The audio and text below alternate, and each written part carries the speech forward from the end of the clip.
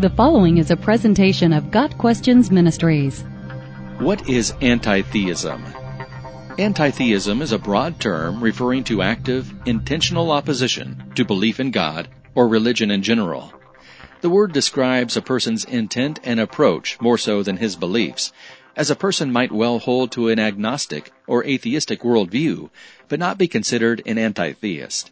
Anti-theism holds that theism is harmful and should be countered. As with other political or social philosophies, there are varying levels of anti-theism and numerous applications. As one would expect, the Bible has nothing positive to say about the attitude of anti-theism. While simple ignorance is viewed as a forgivable error, willful hatred toward God is not. Those who purposefully defy God as a result of disbelief or hatred are labeled as fools and warned of dire consequences. The most visible expression of anti-theism in the modern world was the rise of the so-called new atheists just after the turn of the century. Catalyzed by the terror attacks of September 11, 2001, a more antagonistic, hostile attack on religion came into fashion. This was spearheaded by personalities such as Richard Dawkins, Sam Harris, Daniel Dennett, and Christopher Hitchens. These men openly and aggressively attacked belief in God as both false and damaging to society. Most of these figures had written and spoken to that effect long before, but their ideas became far more popular during the time after 9/11. Though the effects of new atheism have lingered, its popularity has waned as both religious and non-religious figures have criticized it for shallow, divisive approaches. From a historical perspective, there is nothing new about new atheism or anti-theism.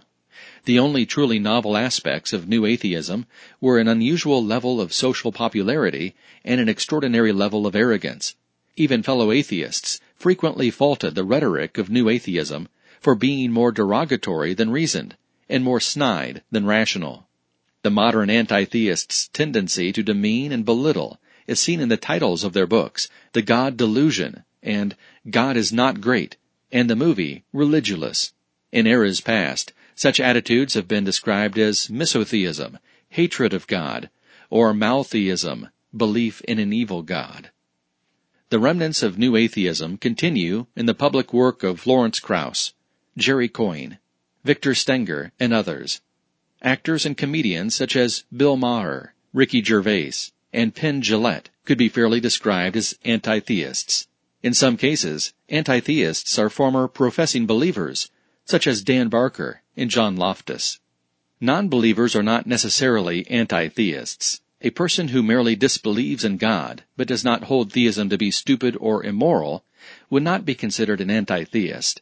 Nor is anti-theism always identified with one political group. Some anti-theists hold worldviews remarkably similar to pantheist or New Age systems. The common theme of anti-theism is not necessarily political or social or even spiritual. Anti-theism is primarily an attitude of aggressive hostility toward religion, and by extension, religious people and ideas. Unfortunately, anti-theism tends to express itself in negative ways, with arrogance, derision, and outright bigotry. Got Questions Ministries seeks to glorify the Lord Jesus Christ by providing biblical answers to today's questions. Online at gotquestions.org.